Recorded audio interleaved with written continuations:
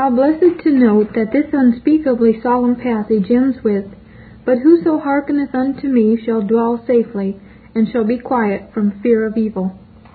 That is a precious promise for faith to lay hold of, to plead before God, and to expect an answer thereto, for our God is not a deaf or impotent one like Baal. One would have thought those priests of Baal had perceived that Elijah was only mocking them when he lashed them with such cutting irony, for what sort of a God must he be which answered to the prophet's description? Yet so infatuated and stupid were those devotees of Baal that they do not appear to have discerned the drift of his words, but rather to have regarded them as containing good advice. Accordingly they roused themselves to yet greater earnestness, and by the most barbarous measures strove to move their God by the sight of the blood which they shed out of love to him and zeal in his service, and in which they supposed he delighted. What poor miserable slaves are idolaters, whose objects of worship can be gratified with human gore and with self-inflicted torments of their worshippers. It has ever been true, and still is today, that the dark places of the earth are full of the habitations of cruelty. Psalm 74:20. How thankful we should be if a sovereign God has mercifully delivered us from such superstitions. And they cried aloud and cut themselves after their manner with knives and lancets, till the blood gushed out upon them. Verse 28. What a concept they must have held of their deity, who required such cruel lacerations at their hands. Similar sights may be witnessed today in heathendom. The service of Satan, whether in the observance of idolatrous worship or in the practice of immoralities, whilst it promises indulgence to men's lusts, is cruel to their persons and tends to torment them in this world. Jehovah expressly forbade his worshippers to cut themselves, Deuteronomy 14:1. He indeed requires us to mortify our corruptions, but bodily severities are no pleasure to him. He desires only our happiness, and never requires one thing which has not a direct tendency to make us more holy, that we may be more happy, for there cannot be any real happiness apart from holiness. And it came to pass, when midday was past, and they prophesied until the time of the offering of the evening sacrifice, that there was neither voice, nor any to answer, nor any that regarded. Verse 29. Thus they continued praying and prophesying, singing and dancing, cutting themselves and bleeding, until the time when the evening sacrifice was offered in the temple at Jerusalem, which was at 3 p.m. For 6 hours without intermission had they called upon their God, but all the exertions and implorings of Baal's prophets were unavailing. No fire came down to consume their sacrifice. Surely the lengths to which they had gone was enough to move the compassion of any deity, and since the heavens remained completely silent, did it not prove to the people that the religion of Baal and his worship was a delusion and a sham? There was neither voice, nor any to answer, nor any that regarded. How this exposed the powerlessness of false gods! They are impotent creatures, unable to help their votaries in the hour of need. They are useless for this life, how much more so for the life to come. Nowhere does the imbecility which sin produces more plainly evidence itself than in idolatry. It makes utter fools of its victims, as was manifest there on Carmel. The prophets of Baal reared their altar and placed upon it the sacrifice, and then called upon their God for the space of 6 hours to evidence his acceptance of their offering, but all in vain. Their importunity met with no response. The heavens were as brass. No tongue of fire leaped from the sky to lick up the flesh of the slain bullock. The only sound heard was the cries of anguish from the lips of the frantic priests, as they maltreated themselves till their blood gushed forth. And my reader, if you be a worshipper of idols, and continue so, you shall yet discover that your God is just as impotent and disappointing as was Baal. Is your belly your God? Do you set your heart upon enjoying the fat of the land, eating and drinking, not to live, but living to eat and drink? Does your table groan beneath the luxuries of the earth, while many today are lacking its necessities? Then know you that, if you persist in this wickedness and folly, the hour is coming when you shall discover the madness of such a course. Is pleasure your God? Do you set your heart upon the ceaseless whirl of gaiety, rushing from one form of entertainment to another, spending all your available time and money in visiting the garish shows of Vanity Fair? Are your hours of recreation made up of a continual round of excitement and merriment? Then know you that, if you persist in this folly and wickedness, the hour is coming when you shall taste of the bitter dregs which lie at the bottom of such a cup. Is Mammon your God? Do you set your heart upon material riches, bending all your energies to the obtaining of that which you imagine will give you power over men, a place of prominence in the social world, and enable you to procure those things which are supposed to make for comfort and satisfaction? Is it the acquisition of property, a large bank balance, the possession of stocks and shares for which you are bartering your soul?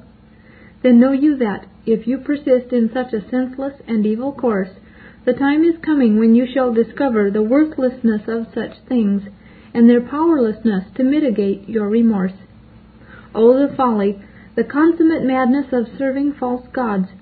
From the highest viewpoint it is madness, for it is an affront unto the true God, a giving unto some other object that which is due unto him alone, an insult which he will not tolerate or pass by. But even on the lowest ground it is crass folly, for no false god, no idol, is capable of furnishing real help at the time man needs help most of all. No form of idolatry, no system of false religion, no God but the true one, can send miraculous answers to prayer, can supply satisfactory evidence that sin is put away, can give the Holy Spirit, who, like fire, illumines the understanding, warms the heart, and cleanses the soul. A false god could not send down fire on Mount Carmel, and he cannot do so today. Then turn to the true God, my reader, while there is yet time. Ere passing on, there is one other point which should be noted in what has been before us, a point which contains an important lesson for the superficial age. Let us state it thus. The expenditure of great earnestness and enthusiasm is no proof of a true and good cause. There is a large class of shallow-minded people today who conclude that a display of religious zeal and fervor is a real sign of spirituality, and that such virtues fully compensate for whatever lack of knowledge and sound doctrine there may be. Give me a place, say they, where there is plenty of life and warmth, even though there be no depth to the preaching, rather than a sound ministry which is cold and unattractive. Ah, my reader, all is not gold that glitters. Those prophets of Baal were full of earnest zeal and fervor, but it was in a false cause, and brought down nothing from heaven. Then take warning therefrom, and be guided by God's word, and not by what appeals to your emotions or love of excitement. And Elijah said unto all the people, Come near unto me. And all the people came near unto him. Verse 30. Clearly evident was it that nothing could be gained by waiting any longer. The test which had been proposed by Elijah, which had been approved by the people, and which had been accepted by the false prophets, had convincingly demonstrated that Baal could have no claim to be the true God. The time had thus arrived for the servant of Jehovah to act. Remarkable restraint had he exercised all through those 6 hours, while he had allowed his opponents to occupy the stage of action, breaking the silence only once to goad them on to increased endeavor. But now he addressed the people, bidding them to come near unto himself, that they might the better observe his actions. They responded at once, no doubt curious to see what he would do, and wondering whether his appeal to heaven would be more successful than had been that of the prophets of Baal. And he repaired the altar of the Lord that was broken down. Verse 30. Mark well his first action, which was designed to speak unto the hearts of those Israelites. Another has pointed out that here on Carmel, Elijah made a threefold appeal unto the people. First, he had appealed to their conscience, when he asked and then exhorted them, How long halt ye between two opinions? If the Lord be God, follow him. But if Baal, then follow him. Verse 21. Second, he had appealed to their reason, when he had proposed the trial should be made between the prophets of Baal and himself, that the God that answereth by fire, let him be God. Verse 24. And now, by repairing the altar of the Lord, he appealed to their hearts. Therein he has left an admirable example for the servants of God in every age to follow. The ministers of Christ should address themselves unto the consciences, the understandings, and the affections of their hearers, for only thus can the truth be adequately presented, the principal faculties of men's souls be reached, and a definite decision for the Lord be expected from them. A balance must be preserved between the law and the gospel. Conscience must be searched, the mind convinced, the affections warmed, if the will is to be moved into action. Thus it was with Elijah on Carmel. And Elijah said unto all the people, Come near unto me. And all the people came near unto him. How strong and unwavering was the prophet's confidence in his God! He knew full well what his faith and prayer had obtained from the Lord, and he had not the slightest fear that he would now be disappointed and put to confusion. The God of Elijah never fails any who trust in him with all their hearts. But the prophet was determined that this answer by fire should be put beyond dispute. He therefore invited the closest scrutiny of the people as he repaired the broken altar of Jehovah. They should be in the nearest proximity so that they might see for themselves there was no trickery, no insertion of any secret spark beneath the wood on which the slain bullock was laid. Truth does not fear the closest investigation. It does not shun the light, but courts it. It is the evil one and his emissaries who love darkness and secrecy, and act under the cloak of mysticism. And he repaired the altar of the Lord that was broken down. Verse 30. There is far more here than meets the eye at first glance. Light is cast thereon by comparing the language of Elijah in 19:10. The children of Israel have forsaken thy covenant, thrown down thine altars. According to the Mosaic law, there was only one altar upon which sacrifices might be offered, and that was where the Lord had fixed his peculiar residence, from the days of Solomon, in Jerusalem. But before the tabernacle was erected, sacrifices might be offered in any place, and in the previous dispensation altars were built wherever the patriarchs sojourned for any length of time, and it is probably unto them that Elijah alluded in 19:10. This broken altar, then, was a solemn witness that the people had departed from God. The prophet's repairing of the same was a rebuking of the people for their sin, a confession of it on their behalf, and at the same time bringing them back to the place of beginning. And reader, this is recorded for our instruction. Elijah began by repairing the broken altar, and that is where we must begin if the blessing of heaven is to come again on the churches and on our land. In many a professing Christian home there is a neglected altar of God. There was a time when the family gathered together and owned God in the authority of his law, in the goodness of his daily providence, in the love of his redemption and continuing grace. But the sound of united worship no longer is heard ascending from that home. Prosperity, worldliness, pleasure has silenced the accents of devotion. The altar has fallen down. The dark shadow of sin rests on that home. And there can be no approach to God while sin is unconfessed. They who hide sin cannot prosper. Proverbs 28:13. Sin must be confessed before God will respond with holy fire, and sin must be confessed in deed as well as in word. The altar must be set up again. The Christian must go back to the place of beginning. See Genesis 13, verses 1 through 4, and Revelation chapter 2, verses 4 and 5. Chapter 17, The Confidence of Faith. And Elijah took 12 stones according to the number of the tribes of the sons of Jacob, unto whom the word of the Lord came, saying, Israel shall be thy name. 1 Kings 18:31. This was striking and blessed, for it was taking the place of faith against the evidence of sight. There were present in that assembly only the subjects of Ahab, and consequently members of none but the 10 tribes. But Elijah took 12 stones to build the altar with, intimating that he was about to offer sacrifice in the name of the whole nation. See Joshua 4:20 and Ezra 6:17. Thereby he testified to their unity, the union existing between Judah and the 10 tribes. The object of their worship had originally been one and the same, and must be so now. Thus Elijah viewed Israel from the divine standpoint. In the mind of God, the nation had appeared before him as one from all eternity. Outwardly they were now two, but the prophet ignored that division. He walked not by sight, but by faith.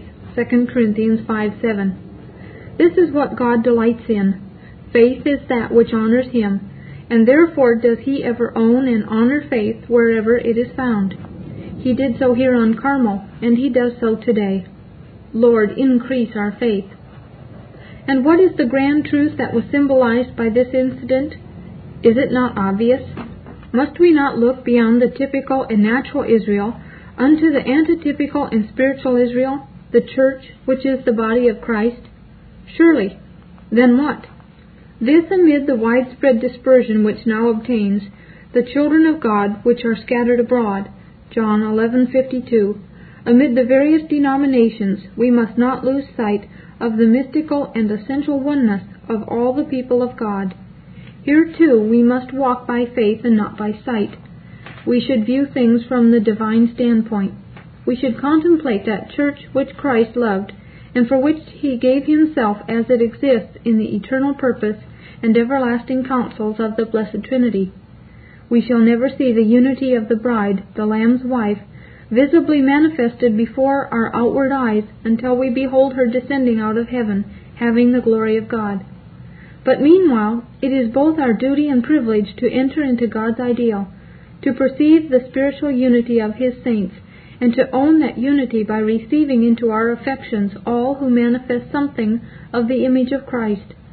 Such is the truth inculcated by the 12 stones used by Elijah. And Elijah took 12 stones according to the number of the tribes of the son of Jacob.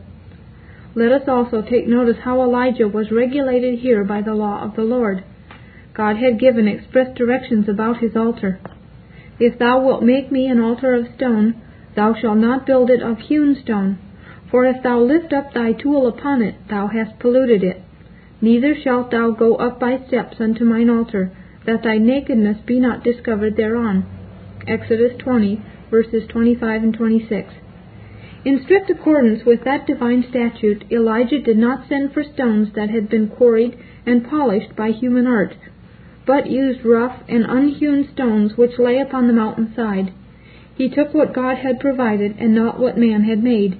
He acted according to the divine pattern furnished him in the Holy Scriptures, for God's work must be done in the manner and method appointed by God. This too is written for our learning. Each several act on this occasion, every detail of Elijah's procedure, needs to be noted and pondered if we would discover what is required from us if the Lord is to show Himself strong on our behalf. In connection with His service, God has not left things to our discretion, nor to the dictates of either human wisdom or expediency. He has supplied us with a pattern, compare Hebrews 8:5, and He is very jealous of that pattern and requires us to be ordered by the same. Everything must be done as God has appointed. The moment we depart from God's pattern, that is, the moment we fail to act in strict conformity to a "Thus saith the Lord," we are acting in self-will and can no longer count upon His blessing. We must not expect the fire of God until we have fully met with His requirements.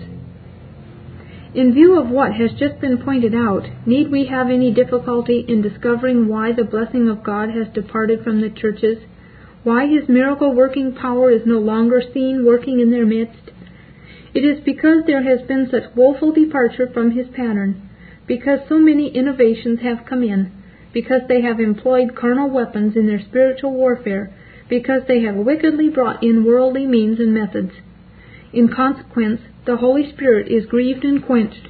Not only must the occupant of the pulpit heed the divine injunction and preach the preaching that I bid thee, Jonah 3:2, but the whole service, discipline, and life of the church must be regulated by the directions God has given. The path of obedience is the path of spiritual prosperity and blessing, but the way of self-will and self-seeking is one of impotency and disaster. And with the stones he built an altar in the name of the Lord, and he made a trench about the altar, as great as would contain 2 measures of seed. Verse 32. Take note of that. He built an altar in the name of the Lord, that is, by His authority, for His glory. And thus should it ever be with us. Whatsoever ye do in word or deed, do all in the name of the Lord Jesus. Colossians 3:17.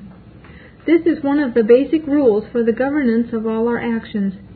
Oh, what a difference it would make if professing Christians were regulated thereby. How many difficulties would be removed, and how many problems solved. The young believer often wonders whether this or that practice is right or wrong. Let it be brought to this touchstone. Can I ask God's blessing upon it? Can I do it in the name of the Lord? If not, then it is sinful. Alas, how much in Christendom is now being done under the holy name of Christ, which he has never authorized, which is grievously dishonoring to him, which is a stench in his nostrils. Let everyone that nameth the name of Christ depart from iniquity. 2 Timothy 2:19. And he put the wood in order, and cut the bullock in pieces, and laid him on the wood. Verse 33. And here again observe how strictly Elijah kept to the pattern furnished him in the Scriptures. Through Moses the Lord had given orders in connection with the burnt offering that he shall flay the burnt offering and cut it into pieces. And the sons of Aaron the priest shall put fire upon the altar, and lay the wood in order upon the fire, and the priests, Aaron's sons, shall lay the parts, the head, and the fat, in order upon the wood. Leviticus 1, verses 6 through 8. Those details in the conduct of Elijah are the more noteworthy because of what is recorded of the prophets of Baal on this occasion. Nothing is said of their putting the wood in order, or of cutting the bullock in pieces and laying him on the wood, but merely that they dressed it and called on the name of Baal. Verse 26. It is in these little things, as men term them, that we see the difference between the true and false servants of God. And he put the wood in order, and cut the bullock in pieces, and laid him on the wood. And is there not here also important instruction for us? The work of the Lord is not to be performed carelessly and hurriedly, but with great precision and reverence. Think of whose service we are engaged in if we be the ministers of Christ. Is he not richly entitled to our best? How we need to study to show ourselves approved unto God, if we are to be workmen that needeth not to be ashamed. 2 Timothy 2:15. What a fearful word is that in Jeremiah 48:10, margin. Cursed be he that doeth the work of the Lord negligently. Then let us seek grace to heed this malediction in the preparing of our sermons, or articles, or whatsoever we undertake, in the name of our Master. Searching indeed is that declaration of Christ's, He that is faithful in that which is least is faithful also in much, and he that is unjust in the least is unjust also in much. Luke 16:10. Not only is the glory of God immediately concerned, but the everlasting weal or woe of immortal souls is involved when we engage in the work of the Lord. And he made a trench and said, Fill 4 barrels with water, and pour it on the burnt sacrifice and on the wood. And he said, Do it a second time. And they did it the second time. And he said, Do it a third time. And they did it the third time. And the water ran round about the altar, and he filled the trench also with water. Verses 32 to 35. How calm and dignified was his manner. There was no haste, no confusion. Everything was done decently and in order. He did not labor under the fear of failure, but was certain of the outcome. Some have wondered where so much water could be obtained after 3 years of drought. But it must be remembered that the sea was nearby, and doubtless it was from it that the water was brought, 12 barrels in all, again corresponding to the number of Israel's tribes. Ere passing on, let us pause and behold here the strength of the prophet's faith in the power and goodness of his God. The pouring of so much water upon the altar, the flooding of the offering and the wood beneath it, would make it appear utterly impracticable and unlikely for any fire to consume it. Elijah was determined that the divine interposition should be the more convincing and illustrious. He was so sure of God that he feared not to heap difficulties in his way, knowing that there can be no difficulty unto one who is omniscient and omnipotent. The more unlikely the answer was, the more glorified therein would be his Master. O wondrous faith which can laugh at impossibilities, which can even increase them so as to have the joy of seeing God vanquish them. It is the bold and venturesome faith which he delights to honor. Alas, how little of this we now behold! True, this is a day of small things. Yea, it is a day when unbelief abounds. Unbelief is appalled by difficulties and schemes to remove them, as though God needed any help from us. And it came to pass at the time of the offering of the evening sacrifice that Elijah the prophet came near. Verse 36. By waiting until the hour when the evening sacrifice was offered in the temple, Elijah acknowledged his fellowship with the worshippers at Jerusalem. And is there not a lesson in this for many of the Lord's people in this dark day? Living in isolated places, cut off from the means of grace, yet they should recall the hour of the weekly preaching service and the prayer meeting, and at the same hour draw near unto the throne of grace, and mingle their petitions with those of their brethren away yonder in the church of their youth. It is our holy privilege to have and maintain spiritual communion with saints when bodily contact with them is no longer possible. So too may the sick and the aged, though deprived of public ordinances, thus join in the general chorus of praise and thanksgiving. Especially should we attend to this duty and enjoy this privilege during the hours of the Lord's day. And it came to pass at the time of the offering of the evening sacrifice that Elijah the prophet came near. But something else, something deeper, something more precious was denoted by Elijah's waiting until that particular time. That evening sacrifice, which was offered every day in the temple at Jerusalem, 3 hours before sunset, pointed forward to the antitypical burnt offering, which was to be slain when the fullness of time should come. Relying on that great sacrifice for the sins of God's people, which the Messiah would offer at his appearing on earth, his servant now took his place by an altar which pointed forward to the cross. Elijah, as well as Moses, had an intense interest in that great sacrifice, as was clear from the fact that they spake of his decease, which he should accomplish at Jerusalem when they appeared and talked with Christ on the Mount of Transfiguration. Luke 9:30 and 31. It was his faith depending upon, not the blood of the bullock, but the blood of Christ, that Elijah now presented his petitions unto God. And it came to pass at the time of the offering of the evening sacrifice that Elijah the prophet came near, that is, unto the altar which he had built, and on which he had laid the sacrifice, yea, came near, though expecting an answer by fire, yet not in the least afraid. Again we say, what holy confidence in God! Elijah was fully assured that the one whom he served, whom he was now honoring, would not hurt him.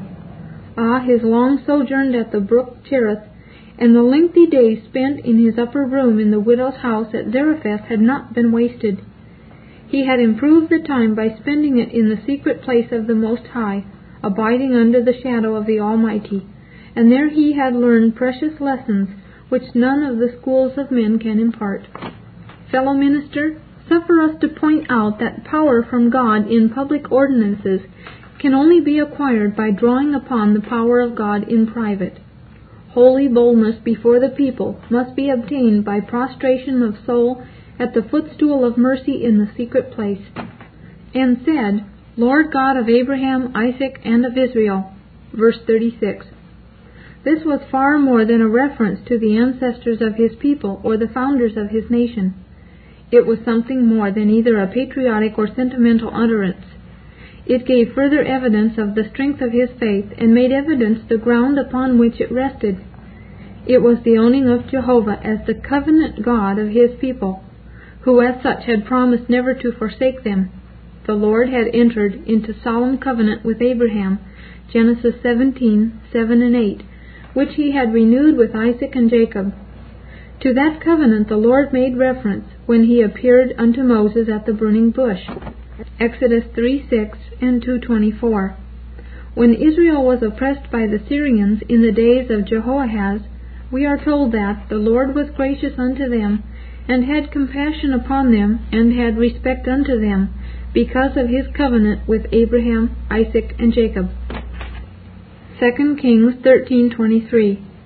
Elijah's acting faith on the covenant in the hearing of the people reminded them of the foundation of their hope and blessing.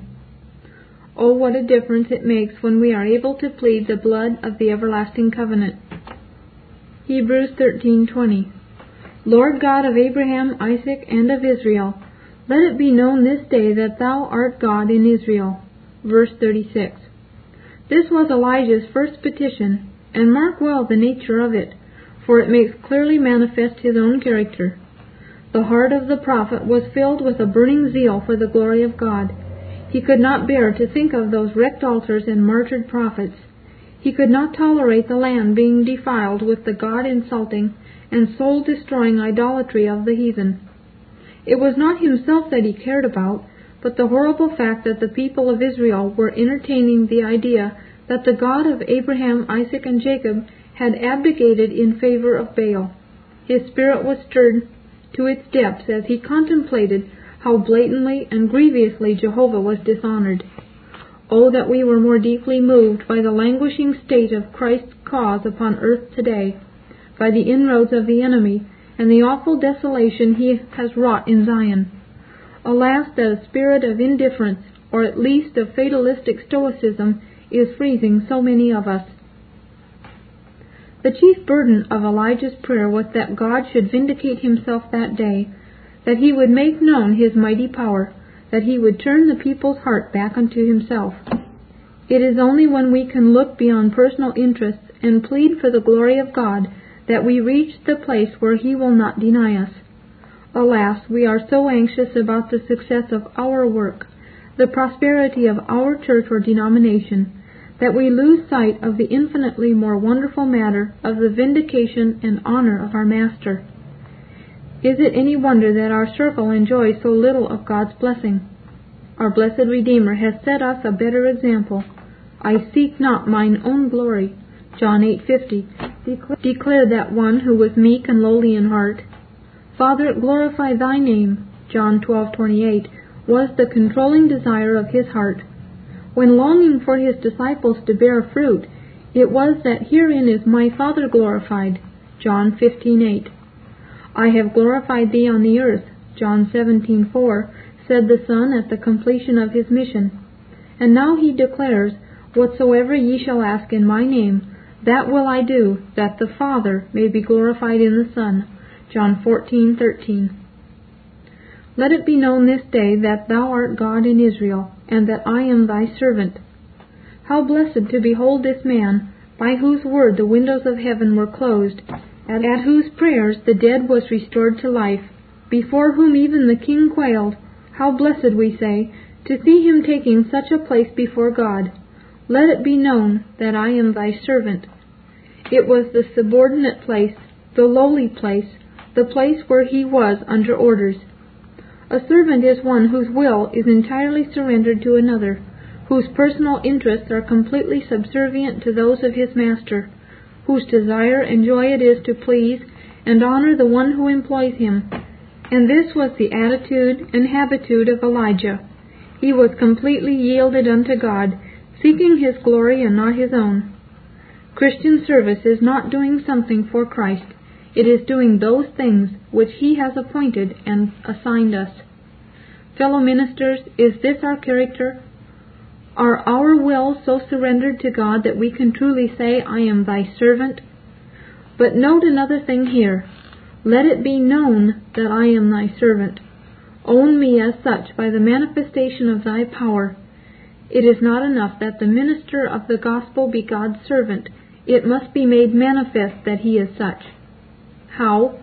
By his separation from the world, by his devotedness to his master, by his love for and care of souls, by his untiring labors, his self-denial and self-sacrifice, by spending himself and being spent in ministering to others, and by the Lord's seal on his ministry. By their fruits ye shall know them, by the holiness of their character and conduct, by the working of God's Spirit in and through them, by the walk of those who sit under their ministry. How we need to pray, let it be known that I am thy servant. Chapter 18, Effectual Prayer. At the close of our last chapter, we were occupied with the prayer offered by Elijah on Mount Carmel. This supplication of the prophet requires to be examined attentively, for it was a prevalent one, securing a miraculous answer. There are two chief reasons why so many of the prayers of God's people are unavailing. First, because they fail to meet the requirements of acceptable prayer. Second, because their supplications are unscriptural, not patterned after the prayers recorded in Holy Writ. It would take us too far afield to enter into full detail as to what requirements we must meet and what conditions have to be fulfilled by us in order to obtain the ear of God, so that He will show Himself strong on our behalf. Yet we feel this is a suitable place to say something on this highly important and most practical subject, and at least mention some of the principal requirements for success at the throne of grace. Prayer is one of the outstanding privileges of the Christian life.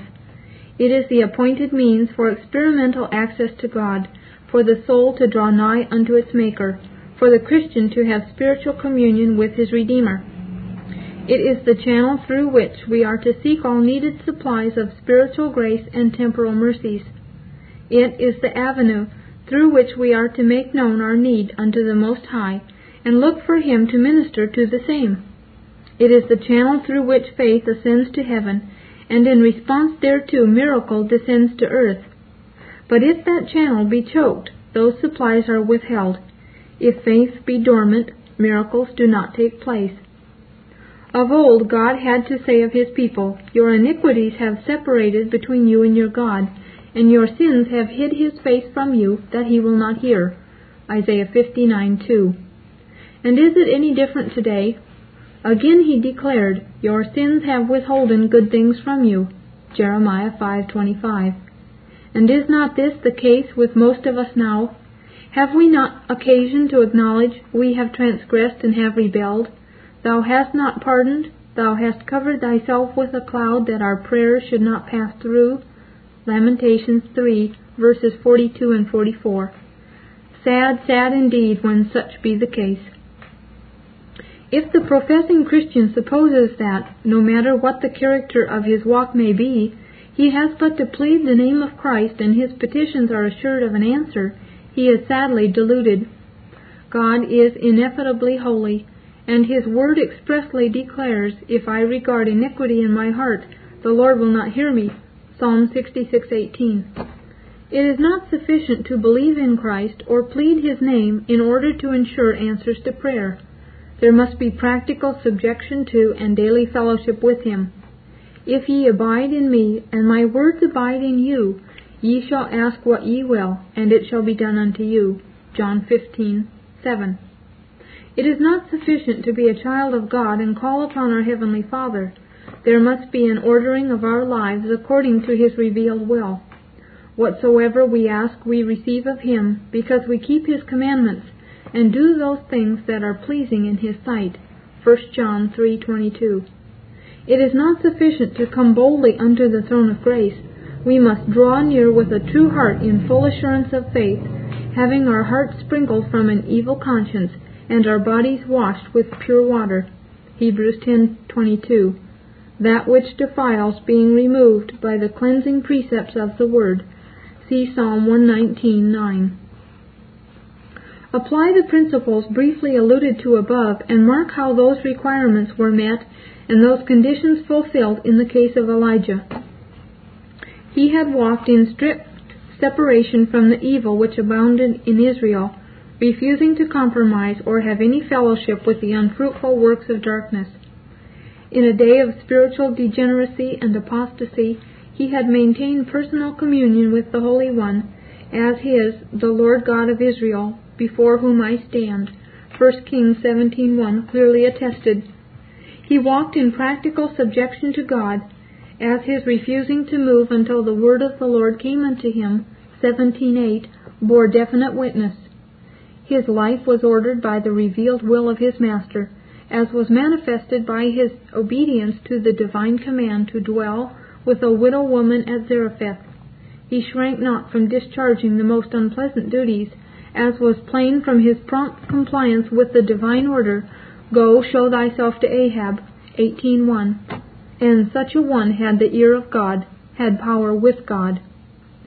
Now, if what has just been pointed out serves to explain the prevalency of Elijah's intercession, does it not, alas, also furnish the reason why so many of us have not the ear of God, have not power with him in prayer? It is the effectual fervent prayer of a righteous man which availeth much with God, James 5:16, and that signifies something more than a man to whom the righteousness of Christ has been imputed. Let it be duly noted that this statement occurs not in Romans, where the legal benefits of the atonement are chiefly in view, but in James, where the practical and experimental side of the gospel is unfolded. The righteous man in James 5:16, as also throughout the book of Proverbs, and likewise the just, is one who is right with God practically in his daily life, whose ways please the Lord. If we walk not in separation from the world, if we deny not self, strive not against sin, mortify not our lusts, but gratify our carnal nature, is there any wonder that our prayer life is cold and formal and our petitions unanswered? In examining the prayer of Elijah on Mount Carmel, we have seen that, first, at the time of the evening sacrifice, the prophet came near, that is, unto the altar on which the slain bullock lay, came near, though expecting an answer by fire. There we behold his holy confidence in God, and are shown the foundation on which his confidence rested, namely, an atoning sacrifice. Second, we have heard him addressing Jehovah as the covenant God of his people, Lord God of Abraham, Isaac, and of Israel. Third, we have pondered his first petition, "Let it be known this day that thou art God in Israel," that is, that he would vindicate his honor and glorify his own great name. The heart of the prophet was filled with a burning zeal for the living God, and he could not endure the sight of the land being filled with idolatry. Fourth, and that I am thy servant, whose will is entirely surrendered to thee, whose interests are wholly subordinated to thine. Own me as such by a display of thy mighty power.